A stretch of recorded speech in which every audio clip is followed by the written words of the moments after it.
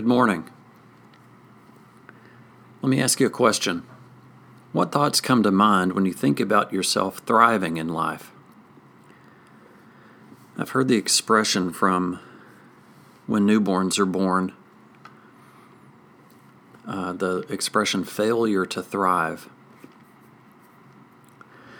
In Psalm 1, verse 3, it says, "He shall be like a tree planted by the rivers of water, that brings forth its fruit in its season, whose leaf also shall not wither, and whatever he does shall prosper."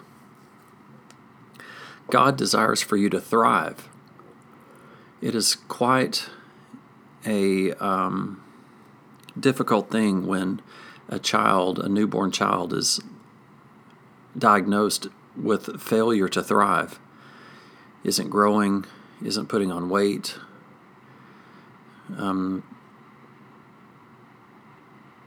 Deep inside every follower of Jesus is a desire to have a visible, lasting impact in the world. And that's not our idea, it's God's. In John 15, Jesus announced that he chose and appointed us to bear fruit. Verse 5 says, "I am the vine, you are the branches. He who abides in me and I in him bear much fruit. For without me you can do nothing." Verse 6, "If anyone does not abide in me, he is cast out as a branch and is withered. And they gather them and throw them into the fire, and they are burned." Verse 7, "If you abide in me and my words abide in you, you will ask what you desire, and it shall be done for you." Verse 8, "By this my Father is glorified, that you bear much fruit, so you will be my disciples." Then jumping forward to verse 16, it says, "You did not choose me, but I chose you and appointed you, so that you might go and bear fruit that will last." I don't know if you caught that, but very significant piece of that scripture in verse 16 is, I chose you. God chose you.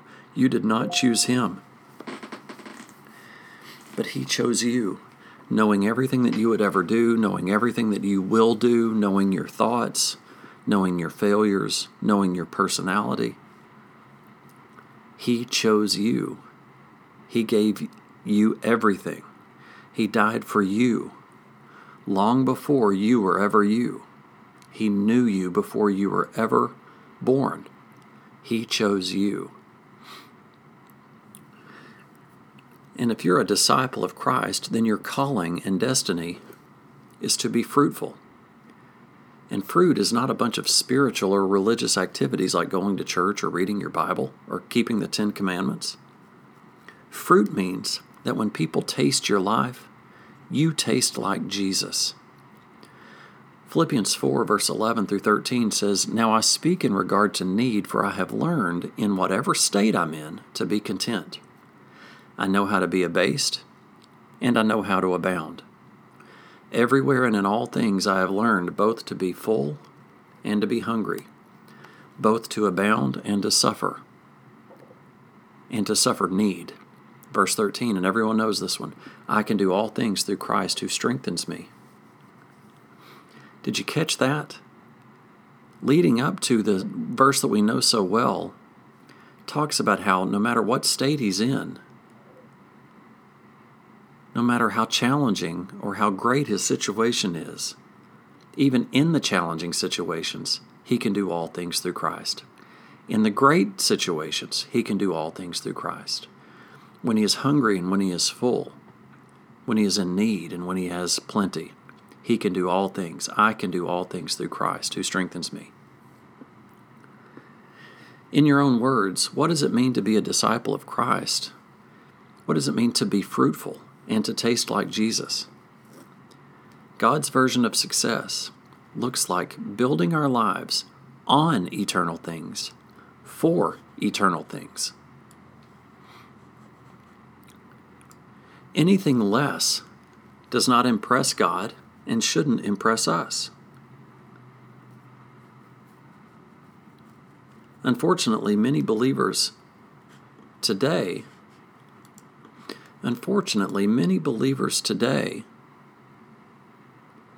don't live with 40 years in mind, let alone eternity. An incredible concern for the church is how we've become short-term, success-minded people that doesn't impress God one bit.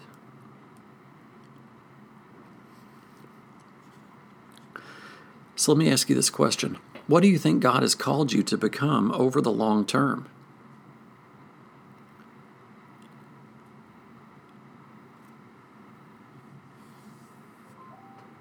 Philippians 4:13 again says, I can do all things through Christ who strengthens me. And it's one of the most popular quoted verses today. But why do we overlook verse 11 and 12? And what is it in verse 11 and 12 that makes verse 13 so powerful? So what area of distraction do you personally wrestle with the most? What does Christ giving you strength to avoid to be distracted in this area look like practically in your life? Where do you get thrown off the track where you don't even consider that I can do all things through Christ? Not only are you chosen and appointed to produce fruit, but Jesus said you're chosen to produce much fruit. And not only much fruit, but fruit that lasts. There's a difference between some fruit and much fruit. God's plan for your life is not conservative.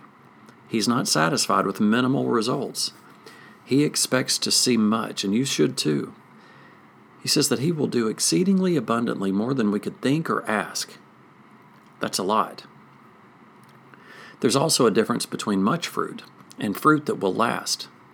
God isn't looking for temporary results. He's looking for permanent change.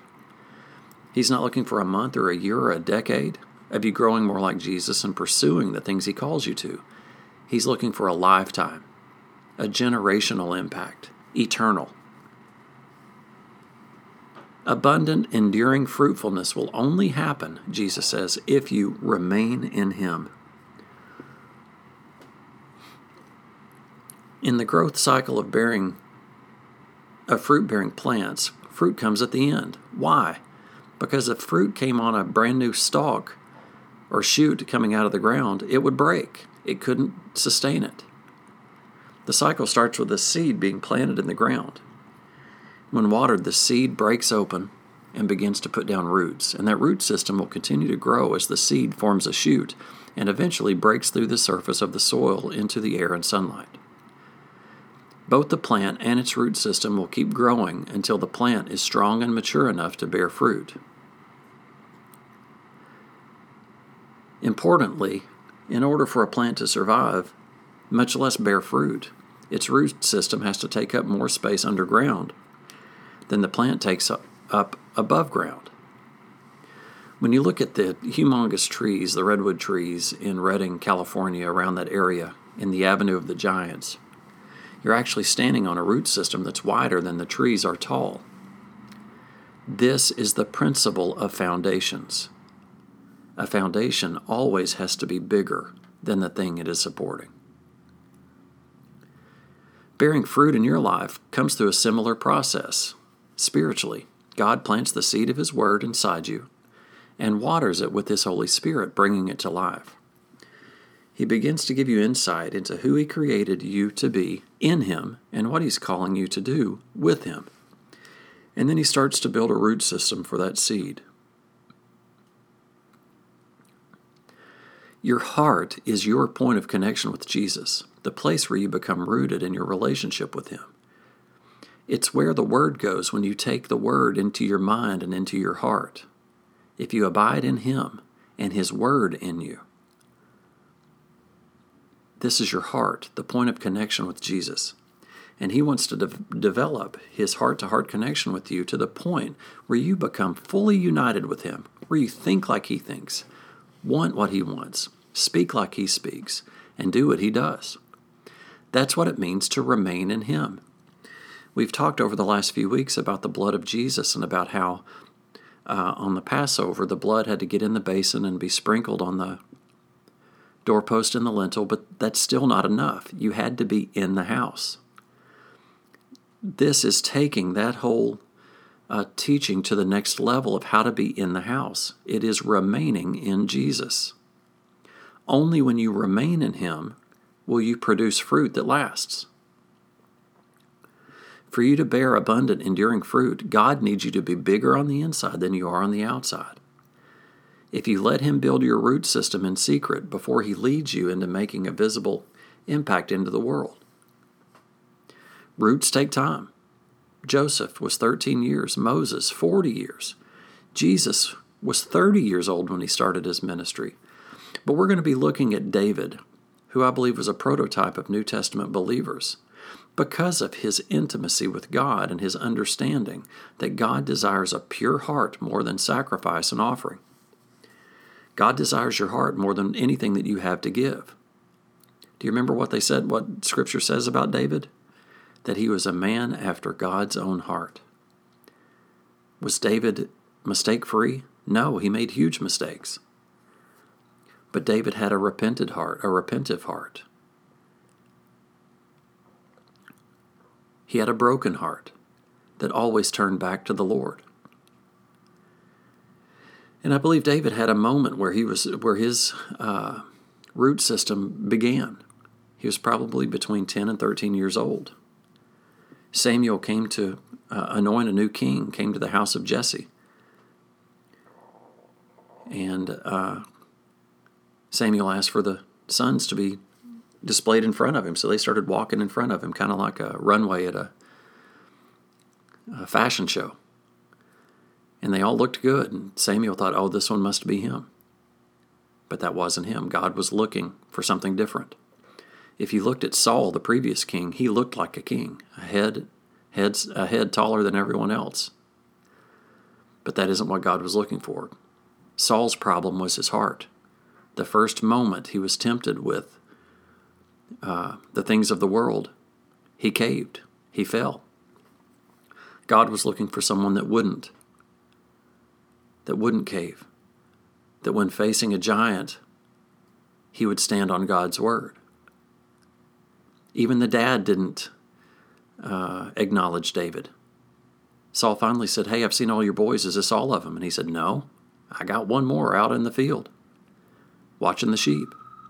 Samuel said, well, let's don't eat until he shows up. And David was the one.